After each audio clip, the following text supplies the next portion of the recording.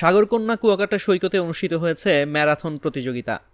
সকলের অংশগ্রহণ হ্রাস পাবে প্লাস্টিক দূষণ প্রতিপাদ্যে এ ম্যারাথনের আয়োজন করে বাংলায় বিজ্ঞান চর্চা ও বিকাশের অলাভজনক স্বেচ্ছাসেবী সংস্থা কসমিক কালচার ট্রাস্ট। আর এতে ছোট বড় নারী পুরুষ মিলে মোট 256 জন রানার অংশ নেন। শুক্রবার ভোর 5:45 সৈকতের 0 পয়েন্টস থেকে শুরু হয় ম্যারাথন।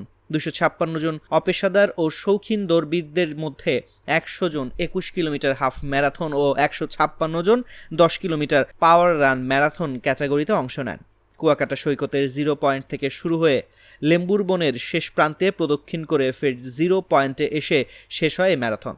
দুটি ক্যাটাগরিতে অনুষ্ঠিত এই ম্যারাথনের 21 কিলোমিটার হাফ ম্যারাথনে প্রথম হয়েছেন আমির উদ্দিন, প্রথম রানার আপ মোহাম্মদ লুৎফর ও দ্বিতীয় রানার আপ হয়েছেন মজনু মিয়া।